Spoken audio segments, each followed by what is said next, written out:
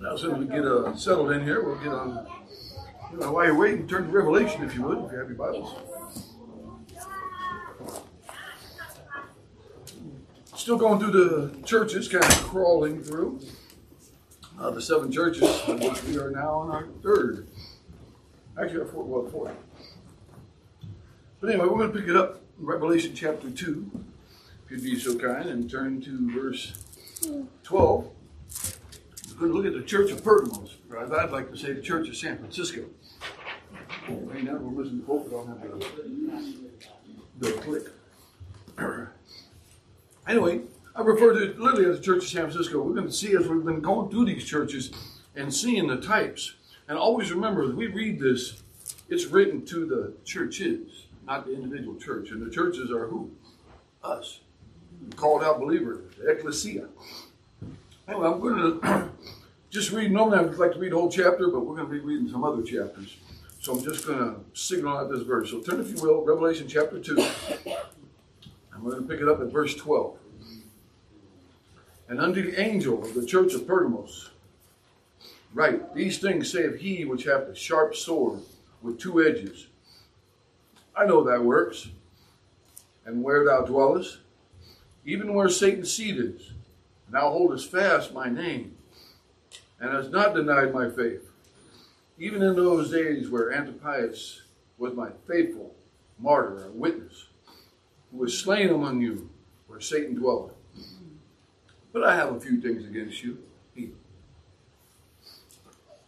against thee, because thou hast there them that hold the doctrine of Balaam, who taught Balak to cast a stumbling block before the children of Israel, to eat things sacrificed unto idols, and to commit fornication. So hast thou, verse 15, also them that hold the doctrine of the Nicolaitans, which thing I hate. Repent, or else I will come unto thee quickly, and will fight against thee with the sword of my mouth. He that hath an ear, let him hear what the Spirit saith unto the churches. To him that overcometh will I give to eat of the hidden manna, and will give him a white stone, and on the stone a new name written, which no man knoweth, saving he that receiveth it. Let's look to the Lord in prayer. Heavenly Father, Lord, Father, we thank you for your words, Father. And once again, Lord, we come. You said that blessed are they that hear the words of this prophecy. And Father, we seek that blessing, Lord. We seek your knowledge and we seek your wisdom. And Father, we too would ask that we'd have ears to hear what the Spirit saith unto us. Even now, Father, we just pray for all the word that goes forth in this building this morning, that you be glorified and honored. And we thank you for it in Jesus' name. Hey, Ron, do I need a mic? For those at home? Did they hear you? Unless these are on, I don't have a mic. Normally the mic's here, I'm assuming I can't. Anyway, for those of you at home, you can read my lips. I can hear you just fine. Oh, you can hear fine? Okay.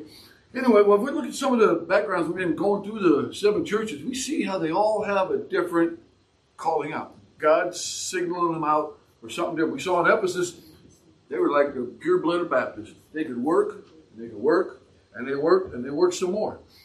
Then when we came to the 2nd church, we saw Thyatira. The Lord didn't rebuke this church.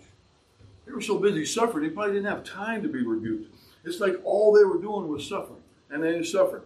And we saw that even some were going to die. And we saw that was the price to follow the Lord. And that was with the church of Smyrna. Now as we move to the church of Pergamos, we see some of the background here. Definitely an interesting city. It was a city that had some power and some might. And as I read this, I am just synonymous with San Francisco. I grew up in San Francisco. I lived there. I know the politics very, very well. And when I was just kind of reading some of this stuff and the lifestyle, and the church that comes to my mind when I read this is Hamilton Square. We've had some feelings with Hamilton Square, but I knew Hamilton Square back in the 80s. You know, Pastor Ennis, the stuff they went through, the wars they went through, when they had the sodomites out there protesting and literally trying to firebomb the building, just so much anger and hostility in San Francisco. And we kind of see this here. But we also see the compromise. And that's what this church is. This is the first church that's really going full-blood with the world. And as we start following the other churches, and we see them as a type and a pattern, we're going to see Satan's influence in the church. And that's what we're going to learn a little today. And we're going to kind of focus on the devil, which normally we don't give him the time of day. He already lost. We know he's going to be bound in chains for 1,000 years. and he's going to be cast. He lost. He's defeated. Jesus himself said, greater is he that is in you. See, we have no fear of the devil. We don't fear him. Now, we could fear someone's consequence, but most people spend their lives fearing the devil, talking to him, even praying to him. You hear prayers praying to the devil. I don't mean praying for him, but trying to rebuke him and bind him and all these things that just aren't biblical. As we go through Pergamos, we're going to see that this was one of the first cities that really sold itself out to the government. It was kind of where it all started, where we start seeing, where later we see the doctrine of the Nicolaitans.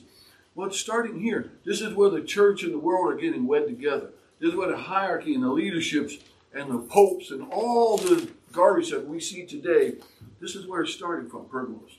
Pergamos was a city given to Rome. Literally gave the city to Rome. Thank you. As you can see, there's some of it, and that big altar up there, the holy altar of Zeus. I mean, huge, bigger than some of the Gothic places. The worship that went on to this place. And something else that made Pergamos famous, and something that we all still know, and it is ironic because it is true. They have the seal, and you'll see it. They have the serpent seal running up the pole. If you guys remember that, everything about medical. Well, this is where it originated, because they had the medical school there. They had a school of psychology. They had a school, they were healing things. Also, they were famous for their purple, their dyes. They were famous also for unions, which remind me of another thing of San Francisco. You couldn't get a job in this town unless you joined a union. And doesn't that sound like much like today?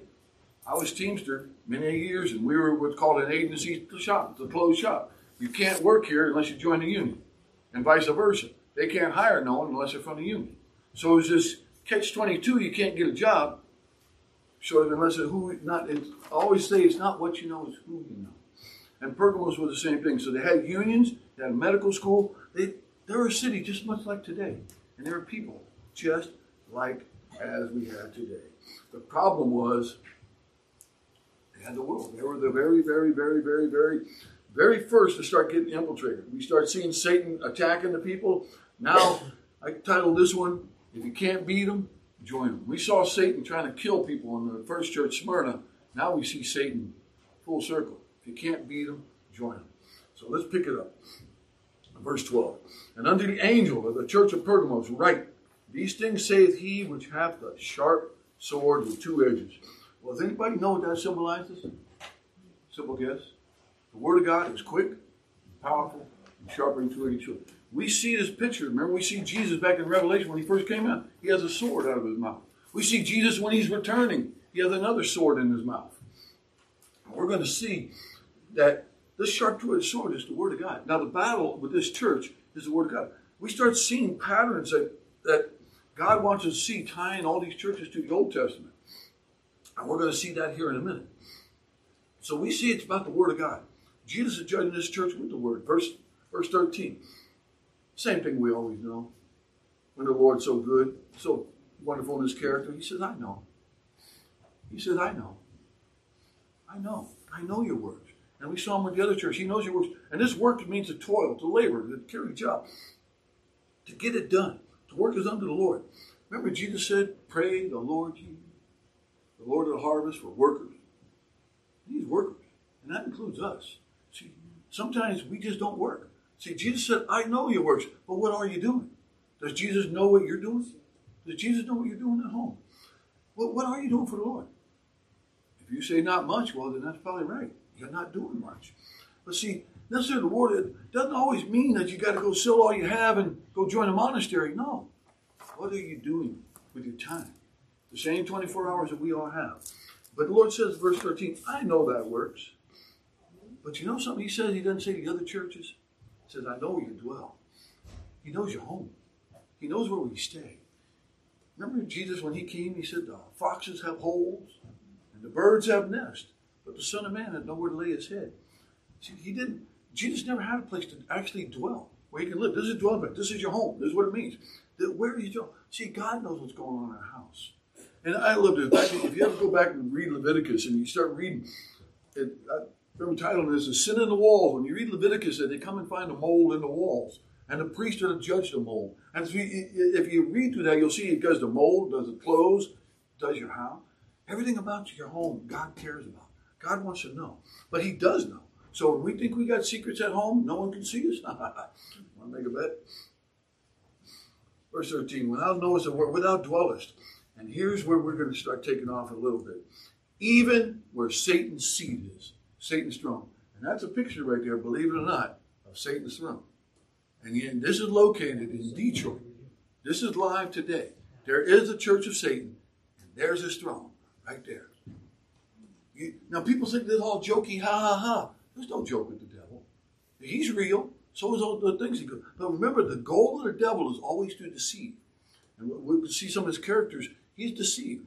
When he opens his mouth, it's to trick you, to lie to you, deceive you. And even that's a deception for these people. But Jesus said, I know where Satan's seat is. I know where the devil's at. He knows where the devil's at all the time.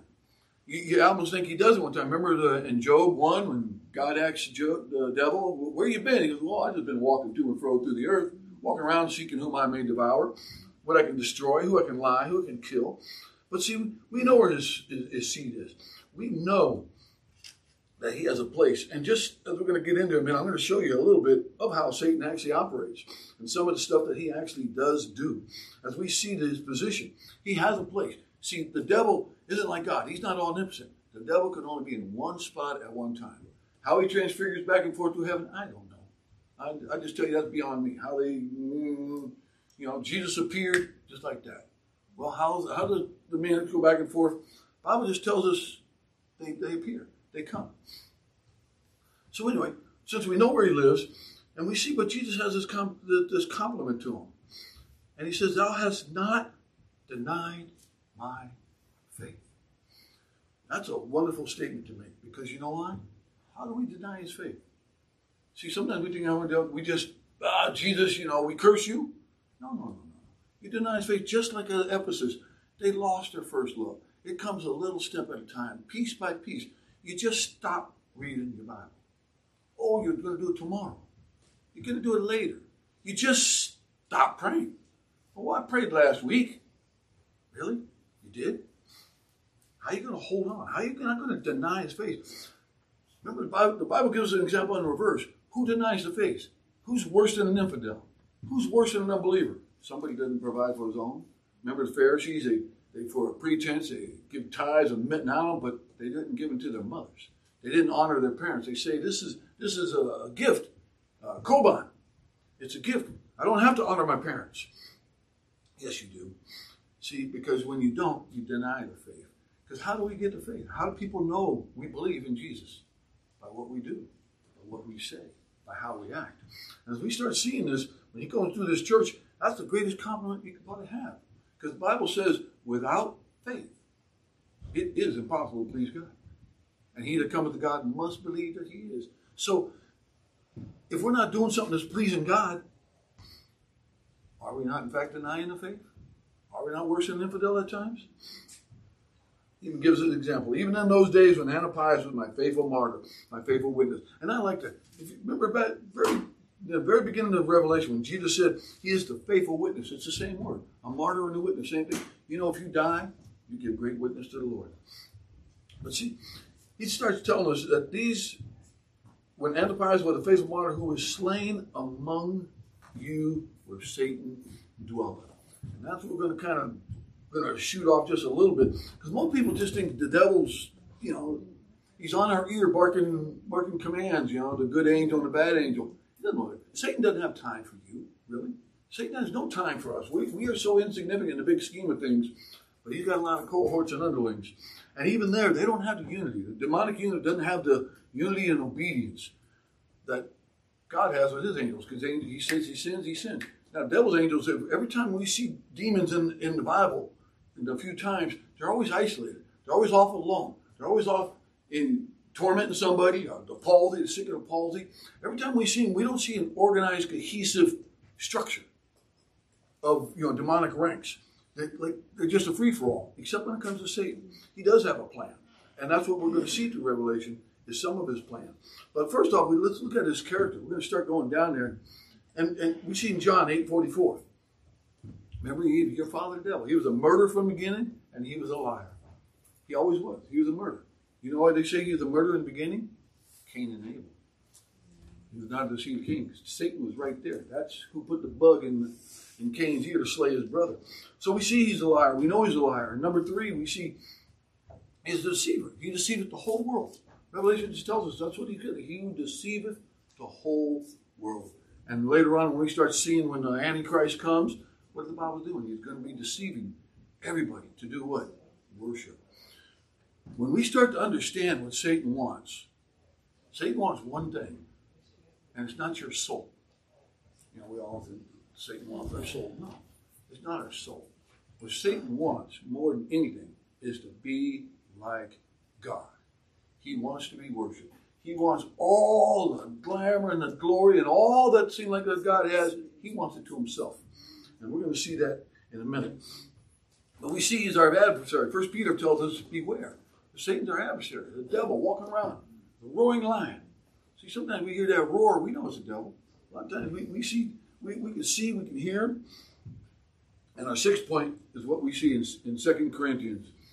The Bible tells us the God of this world. He wants to be just like God. And when you understand that, and you start seeing what's going on around us, when you see these false cults, when you see what the Mormons and the Jehovah, even the Catholic Church, which are the Nicolaitans, and I'll say that for everyone. I read a lot of stuff. Everyone's trying to dance on pinhead. No one wants to call it out. The Nicolaitans were rulers, overseers over the underlings. Sounds like the exact system.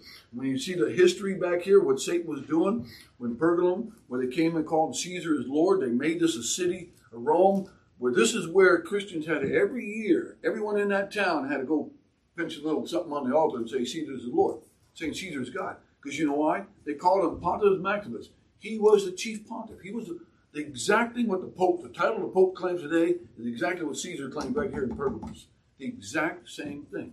And if you didn't do it, you died. Well, what did the Catholic Church do for decades in all the Dark Ages? They killed Christians by the thousands. If you ever read Fox's Books of Martyr and see what the devil was doing, that is a sad, horrible book. They ran out of ways to kill people. And that's kind of hard to think. But they ran out of wood to burn them. They just couldn't kill them fast enough. But that's how Satan likes to operate. But see, he uses a trick and deception to us. But see, Satan runs his world. Remember when the devil came to Jesus when Jesus was tempted for 40 days and 40 nights and he was 100? Remember what he said to Jesus?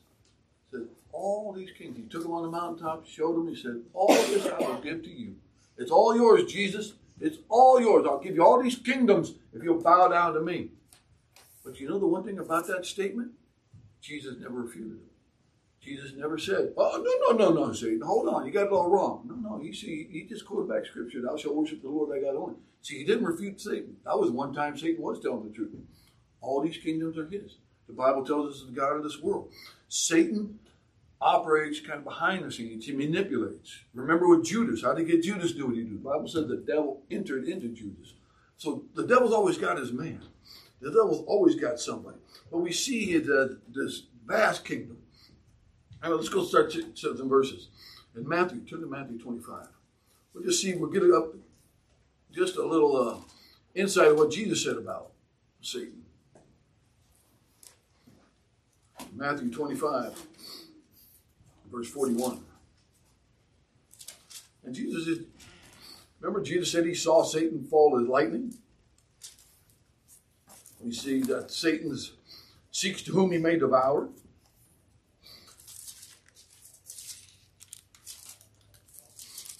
And here,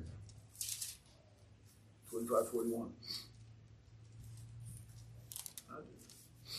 We see when he gives an answer, people want to come, and when do we do good deeds, and when do we have our works? And he says, then shall they say also unto them on the left hand, depart from me, ye cursed, into everlasting fire, prepared for the devil and his angels. Well, we know there's his kingdom.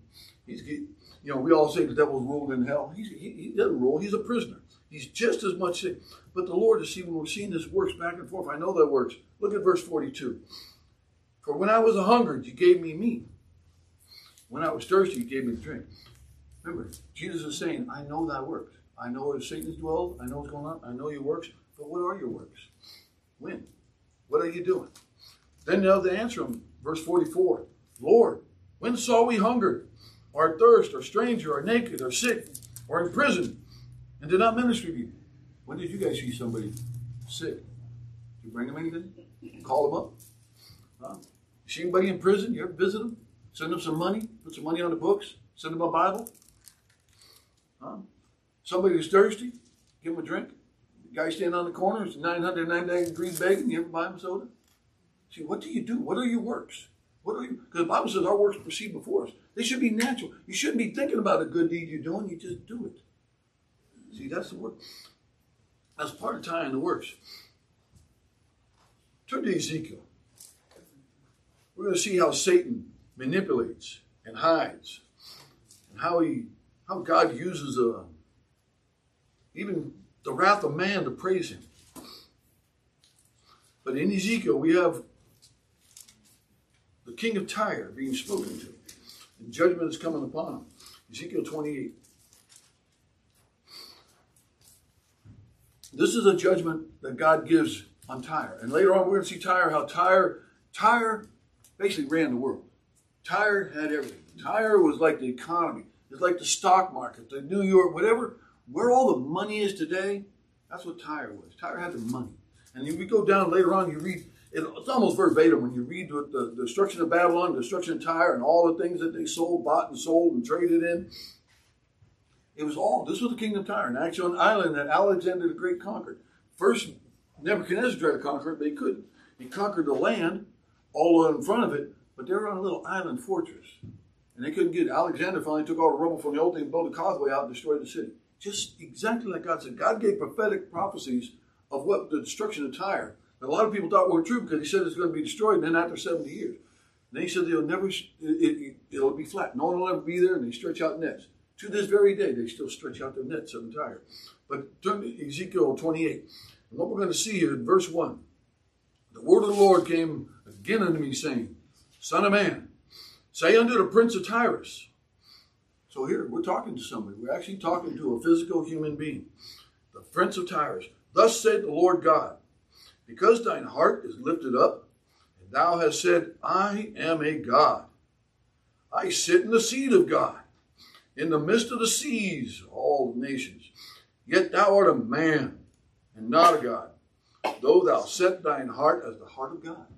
So here, we got this guy thinking, and we saw Nebuchadnezzar do that. Kings will get lifted up in their pride. Pharaohs will do that. Oh, I'm the greatest guy. And they start believing their own hype. They start believing that they're gods. Verse 3, Ezekiel 28. Behold, thou art wiser than Daniel.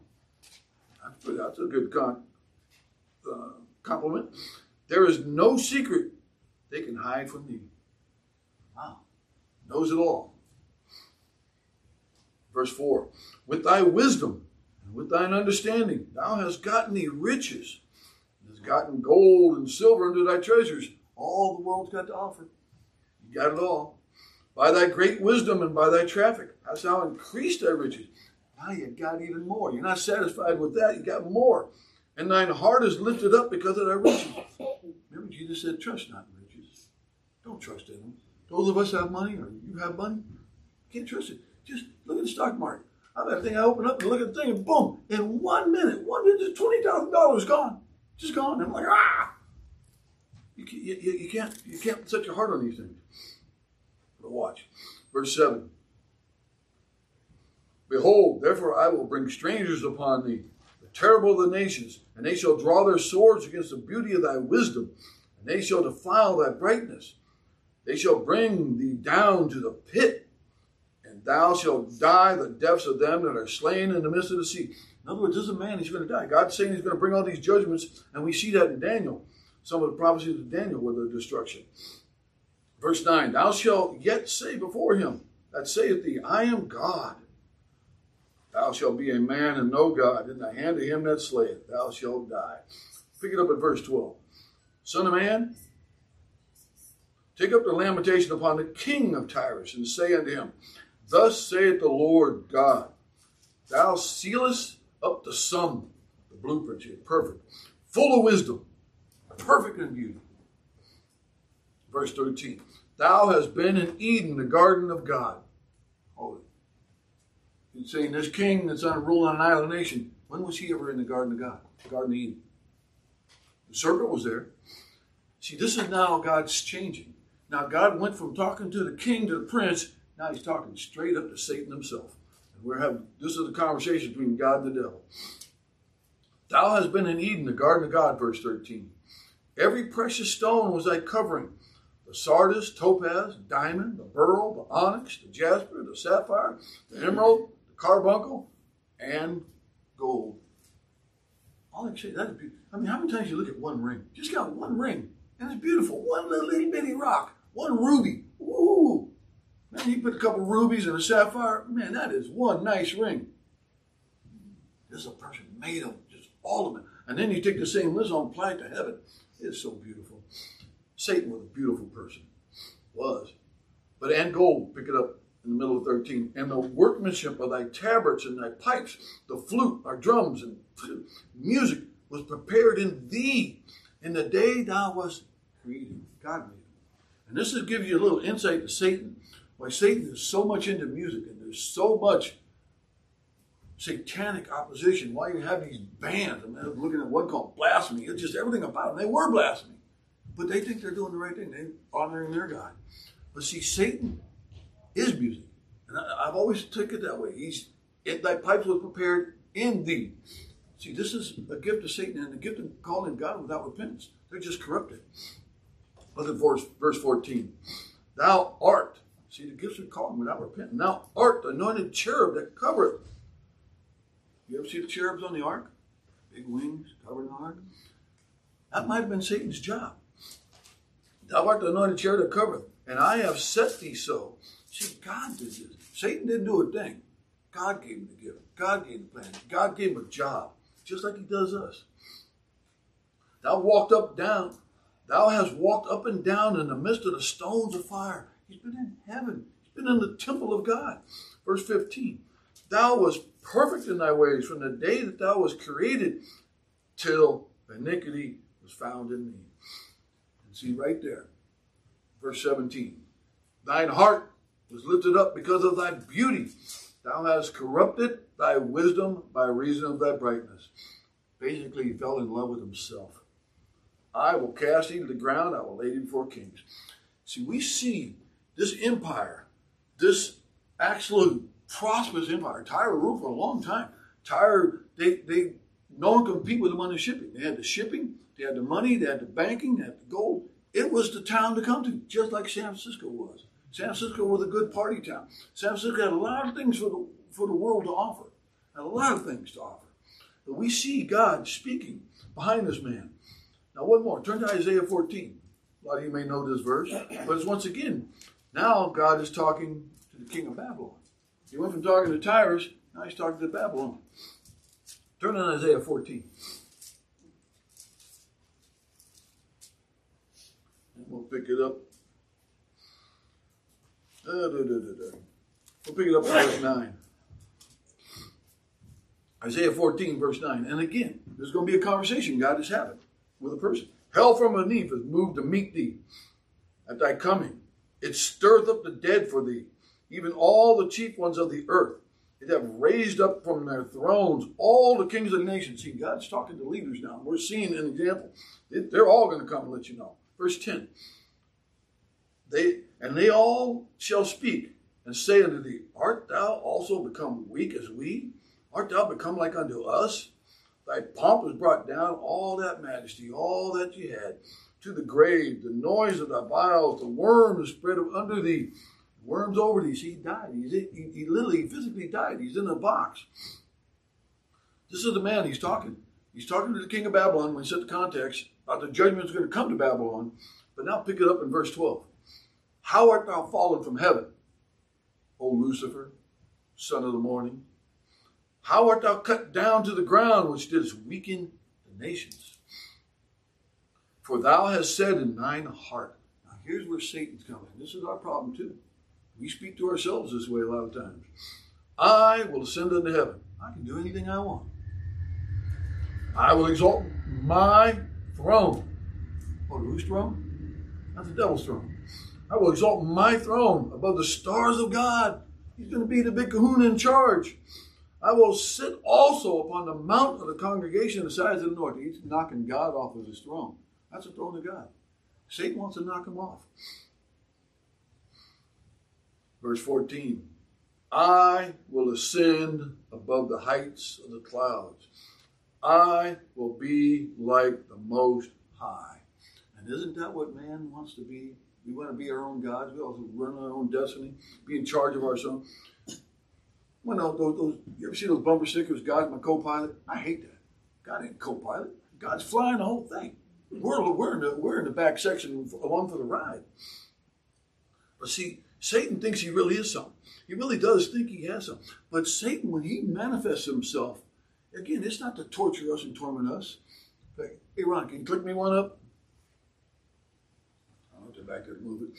But what he does is he's more running all the empires. He's always behind the king. He's always behind leadership. I mean, he's always riding to the top. I mean, he's not really down there per se, causing palsy on people and inhabiting children. No, he's got busy. He's got a plan. But his plan is to be like God. He wants to be God. He wants everything to be like God. That's what he wants, is to worship of God. And we turn back to Revelation. As we see Satan trying to move the system and manipulate it with his power, as we go through Revelation, as we go later on, we start seeing the judgments of nations. We start seeing when Michael throws them out, casts them out of heaven. And Jesus said, I saw him fall as lightning. And the Bible says, woe to the inhabitants of the earth. Woe. Because the devil knows he has a short time. But now, as we see devils running this thing, let's see some of the manipulations that he likes to manipulate for us as we pick it up. Back to Revelation 2. Pick it up in verse 14. But I have a few things against you. Wow, what a statement. Can God say that about you? If Jesus was standing here, just you and him, can Jesus say, well done, thou perfect servant, enter thou into the joy of the Lord? Can he say that to you? Or is he going to say, something, I've been meaning to talk to you about this. What's going on in your life? What's happening that you can't hear these words? I have a few things. And see, we see the progression of the church, because remember when we started in Ephesus, he said, I have somewhat against you. Now it's expanding. See, the church is getting more worldly. But what does Jesus go? Does Jesus signal these people out for their personal sin? Well, you just lied. You didn't give your offering. Remember he's not poking out individual single sins. What he's got is our lifestyle. What are we getting ourselves into? And here the church starts getting into what? They didn't deny his name. They're being martyred. They're being slain in verse 13. But in verse 14, I have a few things against you because, now this is what he has, because thou hast them that hold the doctrine of Balaam. Hey, Ron, is it in there? Can you push me a slide or two? I don't have to click. Make the follow along. Anyway, what's the doctrine of Balaam? Well, there's one for you. This is what most people think the devil's doing. He's lulling them to sleep. He just la la la. That could be far big. That's supposed to be before we see his vast kingdom of domain. But this is what the world thinks. The devil's just sitting there. He pops up. He's evil. Whispers something bad in your ear. Makes you go do wrong. Oh no, it's far more serious than that one. All right, how about one more? So what we have is the doctrine of Balaam. Yeah, one more. There you go. Who is Balaam? So I'm going to try to slide in there because that's going to take us a few minutes. If you know the story of Balaam, what he's telling us, what Jesus is telling him, thou hast there to hold the doctrine of Balaam, who taught Balak to cast a stumbling block before the children of Israel, to eat things sacrificed to idols, and to commit fornication. Does it really matter what we eat? I thought the Bible says all things are clean. Remember that sheep came down with Peter? What God has cleansed, don't unclean? No. But remember what it says in Romans. If you go there and get that nice juicy steak and they say, oh yeah, we just offered that to Zeus. Don't even take a bite of it. Why? Because they told you they offered it to an idol. If you already ate the thing and they told you that was good. See, it's a context. It's how we set up, how we prepare our hearts. But let's turn and see just a little bit about what Balaam did. Turn to Numbers. We're going to be there for a second. Numbers 22. And see, this is a very serious issue that happened there. When the children of Israel coming across the desert, and they're almost going to start making it to the promised land. See, they're moving towards Moab. They've come up the backside already. They're starting to get ready. They've already been wandering around for quite some time. And now we see in Revelation, in Numbers chapter 22 and verse 2. And Balak, the son of Zipporah, saw all that Israel had done to the Amorites. All right? So this king is worried. And just throw you a little tidbit. You see how this said Balak? The first thing you see in that name is Baal. And that's going to be a problem. Baal is the bull. And that worship is starting, it came out of Egypt. If you remember anything in Egypt, and there's references to going back, how they want to go back and how they idol. And what was the first thing they did when they got to the calf and Moses went to the mount? They made a calf, the golden calf. They've been worshiping the bulls. And Satan uses that example. You'll see bullheads sometimes. Satan uses lightning bolts. He constantly says Satan uses the serpent. He has his little signals of identifying himself. But now what happened is Balak now brought these people, and verse 3, and Moab was sore afraid. Verse 4, and Moab said unto the elders of Midian, how shall we beat this company? Now, lick us up round about us. What are we going to do with all these people? See, the world gets worried about Christians. The world's worried when you come moving in. And they want to see attack you. In verse 5, now the king sent messengers to Balaam, the son of Beor, of Pethor, which is by the river, the land of the children of his people. Now that gives us a clue. See, most people want to think Balaam was a godly man. No, he literally came from exactly where Abraham was. He came from Babel, came from the land of Chaldeans. We see that's where he tells us. Gives us a little clue. Later on, he tells us that he was even a soothsayer. But see, now we have this picture. Here comes a million of people of Israel. Now they're coming up the south. Remember, they had to go around wandering through the desert all them years. Now they're coming up.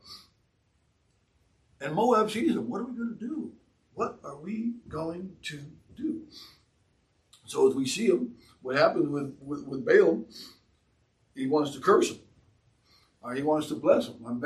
Balak wants Balaam to curse him, but Balaam cannot, because he can only speak the words that God gives him.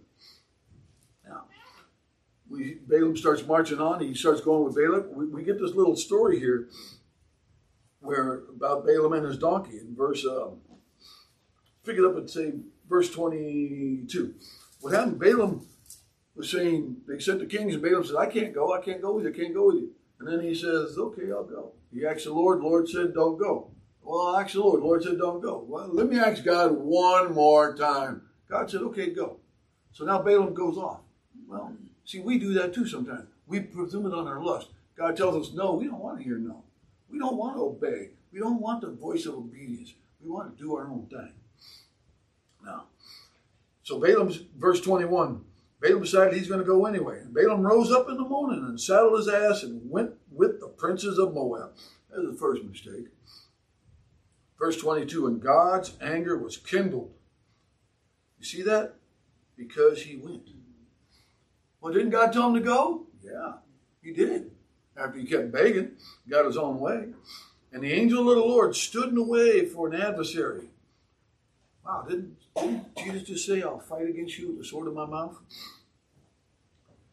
For an adversary against him. Now, he was riding upon his ass, and his two servants were with him. Okay, so picture it. Balaam's on that donkey. I don't think the other two were on there. I think they're walking. But he's riding that donkey. And in verse 23, and the ass saw the angel of the Lord standing in the way.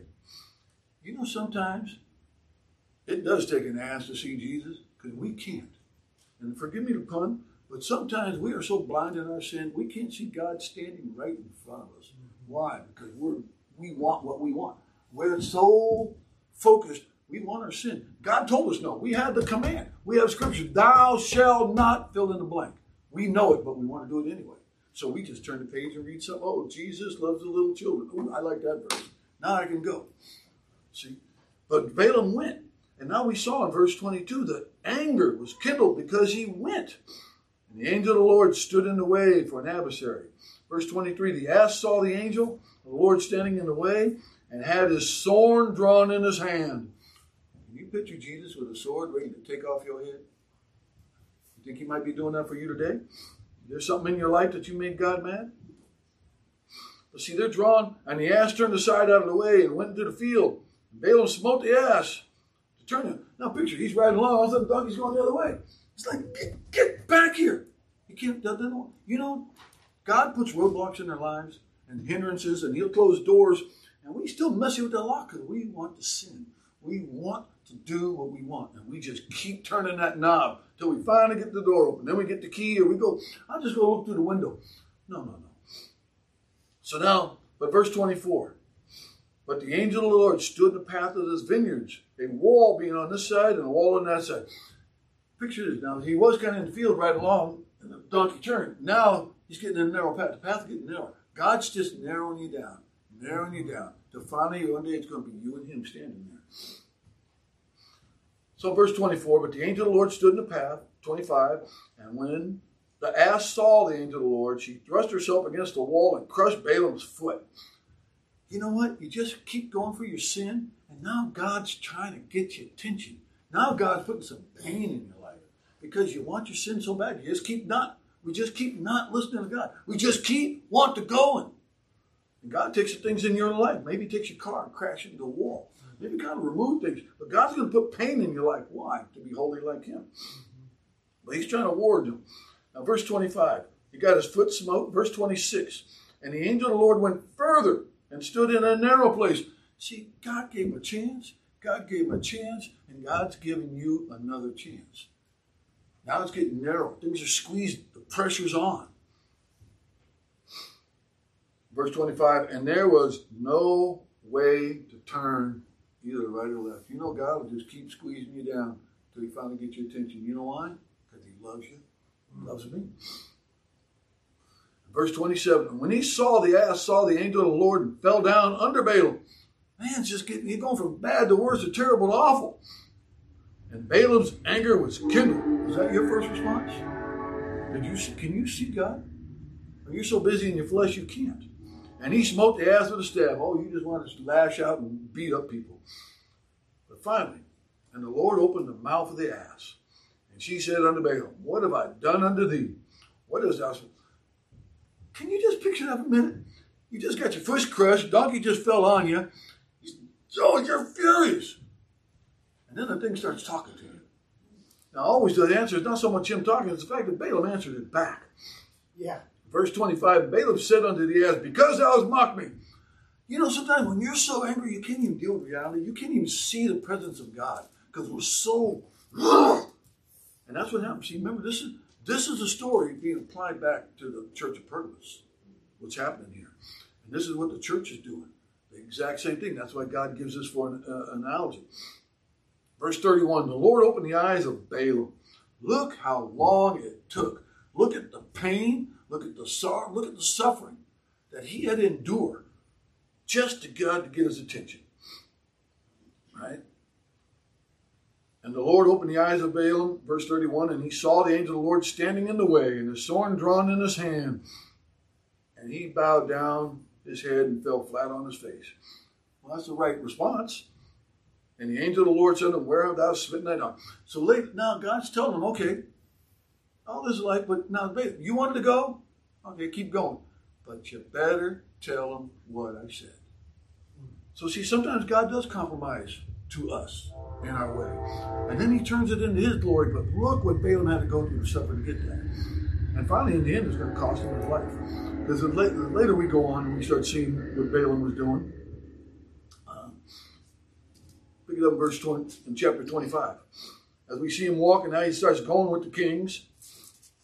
And he goes with them. But this is what they did. Now, chapter 25, verse 1. And Israel voted Shittim. And the people began to commit whoredom with the daughters of Moab. This was Balaam's advice. You know, he couldn't beat him because he kept giving these statements. Every time Balaam opened his mouth, he blessed him. And Balaam was furious. I brought you over there. I was going to give you riches and honor. I'm going to make you somebody. And all you keep doing is blessing Israel. See, he did do what God said. But no, he didn't. Because what Balaam did was, okay, I can't bless him with the word, but I'll tell you what you do. We can just use some deception, just like the devil. Verse 2, chapter 25, Numbers. And they called the people under the sacrifices of their gods. Who? Satan. And the people did eat. Wow, what does it tell us in Revelation? To offer things sacrificed to idols. to eat and bow down to their gods. And Israel, verse 3, joined himself unto Baal, and the anger of the Lord was kindled against Israel. Wow. You know why God's mad at this church? You know why God? See, here's something we kind of had this mindset. Everybody pictures, lowly Jesus, meek and mild, hands on the children, and he's come unto me, all ye labor and heavy laden. We forget that he's the God. He's the Lord of hosts. He's the one that stood there with Joshua the night before they conquered land, leaning on a sword, saying, you with me or for me? He's the one that has the sword. He's the God that judges all these. He's the God that when you see the anger of the Lord, you think Jesus wasn't mad? Oh, there was times Jesus was mad. Of course he was. Remember he went to the temple? The Bible says in anger. He was furious what they did to his father's house. Are you furious when you hear some of these false preachers? Are you furious when you see a Catholic priest doing his mass and all these people are there and his hocus pocus saying, here, have a bite of Jesus? Wow. Instead of in his heart? And that doesn't bother you? But that's what, it bothers Jesus. It really does. Turn back to Revelation. It bothers him. That's why he says, I have a few things against thee. Because you got the doctrine of Balaam. You're having people sacrifice to idols. You know what goes on today in the church, what's classified as worship? Is an abomination. The stuff that's going on. I mean, to find a good Bible-believing, preaching church that actually sticks to the Word, that's not the easy thing to do. It's hard. Why? Because we see that they have them. Verse 14, see, they're them. These people that are innocent. Remember the wolves in sheep's clothing, they infiltrate the church. And what is their goal? Put a stumbling block. See, they can't. Pastor wouldn't come up here and get a pastor and just say, Jesus is not God. Jesus was a created being and the Son of... No. He's not going to spew the blasphemy and the heresies. But real subtle. Pastors come in real subtle. Oh, don't worry. You get saved later. They just slide these little things in there, but it's a stumbling block. And what do? Things sacrificed unto idols. Well, what is an idol? An idol is anything you put before God. Now, it's usually a statue. Right? It's a statue of something, but in this day and age, we call it TV. Man, that is the biggest idol of y'all. But you want to know the worst idol of them all? And this time of season, and I'm here to tell you, probably no one's going to like me, especially you at home. The biggest idol we haul is called Santa Claus. That is the biggest idol. What, you say we don't bow down and worship this guy? Oh, you better be good. You better be nice. What? Santa Claus coming down, right? All the attributes of a godly deity is attributed to this way. He knows when you were sleeping. Oh, Jesus said, I know your works. Jesus said, I know where you dwell as well. I know when you were sleeping. Santa claims to know these same things. These exact same things we attribute to Santa. And I've been saying it a long time. Santa and Satan just go like this, switch one letter. Now, what does Satan do? We see his analogy. He hides behind. When the Bible tells us the idols, it's not the idol, it's a demon behind the idol. It's a demon behind Santa Claus. And what are we teaching our children? This guy's going to reward you for being good. Oh, but if you're bad, well, you get a lump of coal. Right? He doesn't come. And we threaten him. And how he can do method, he can be everywhere at the same time, come down all these chimneys and give everyone presents. Wow. Sounds kind of like Jesus to me. Then when you take that, and you take the other god that they worship, Astaroth, a.k.a. Ishtar, a.k.a. Easter, and we attribute that bunny laying eggs, and then we got Santa, and we wonder why our kids don't believe in Jesus? It's on us. Anytime someone's in Santa, Santa Claus comes down, look, mail a letter to Santa. Well, you're supposed to pray to this guy. What's the difference between this idol and the idol back in Balaam's day? What's the difference? See, we make these things so we can see them. Remember Isaiah? You ever read Isaiah? It's fantastic. Oh, they get the carpenter, they get the bed, they carve them. Oh, fantastic. Oh, make a little more, take some bread. Oh, it's cold outside. Let me warm my hands with it. Oh, but I'm hungry too, so I might have roast my bread. Oh, but I make it. It's the same tree. But us in our stupidity, we allow Santa Claus. Oh, it's okay. The kids are just... No. When you hear Santa Claus, rebuke it. Shoot him down. Blast it. Why? Because these are the things that Jesus hates. He hates them. If God says he hates it, and we see his judgment coming upon in the Old Testament, all these judges are not the same Jesus. Remember, we saw, thus saith the Lord of hosts and his Redeemer. Thus saith the Lord God of Israel and the Lord of hosts. The Lord of hosts is Jesus. He's angry. He is mad.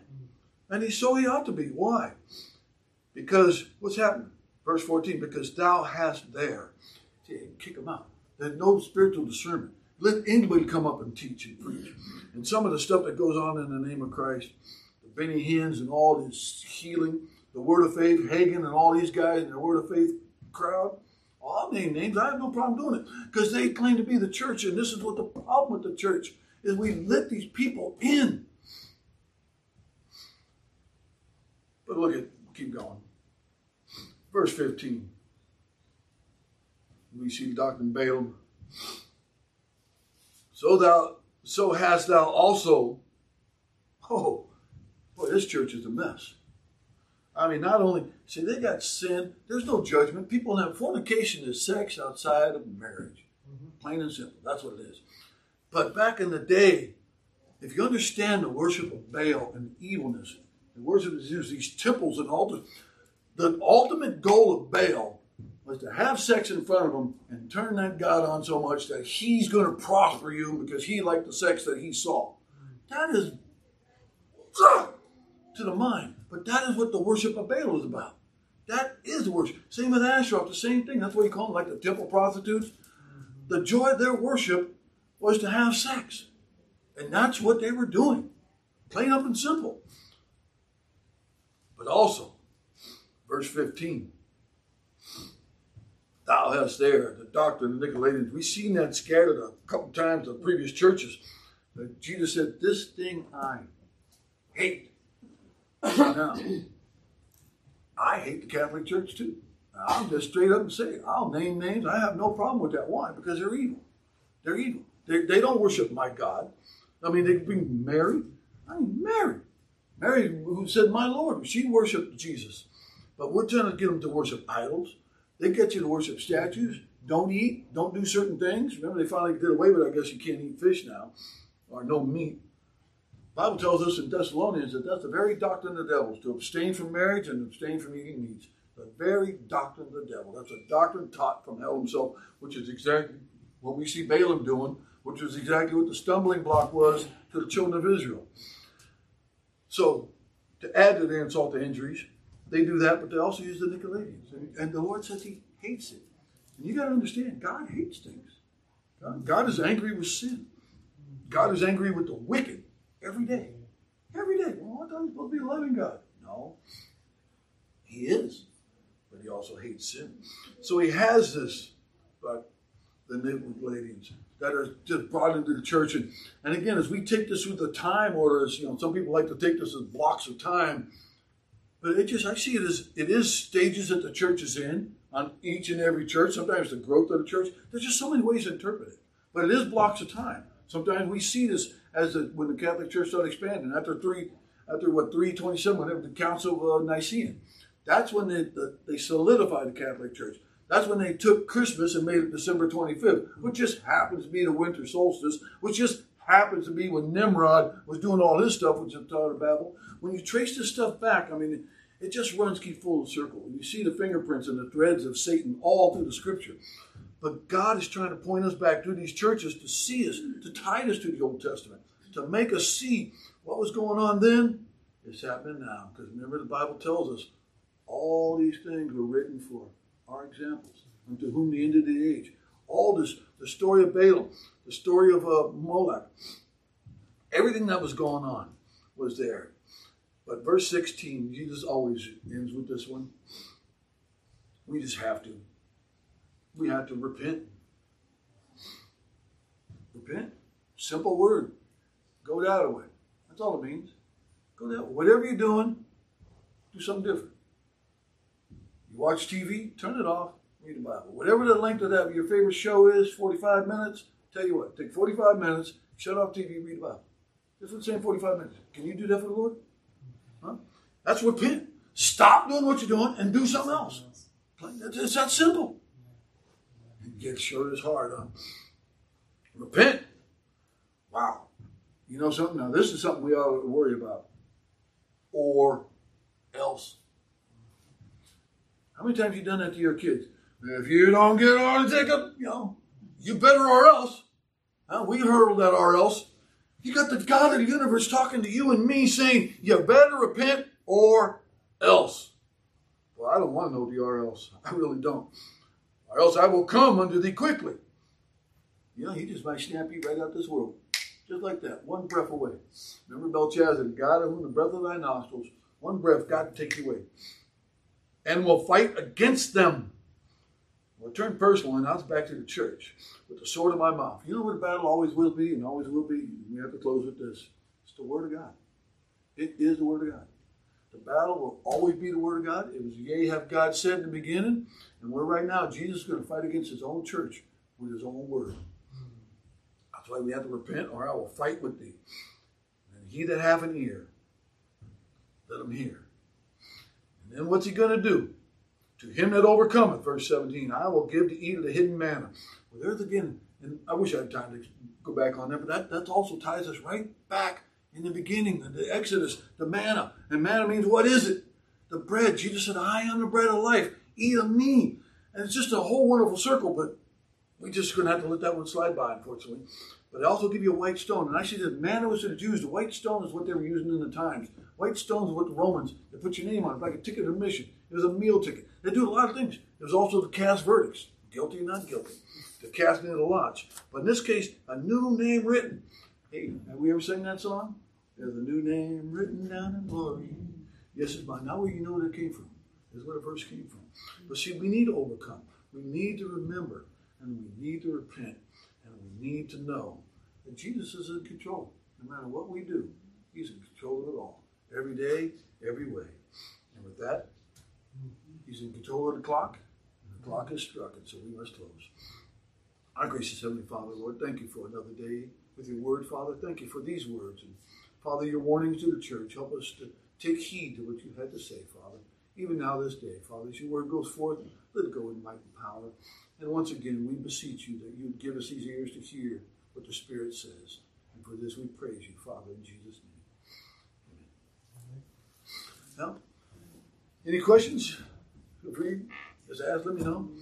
I guess we'll get a break on next Christmas, so we'll come back the first of the year.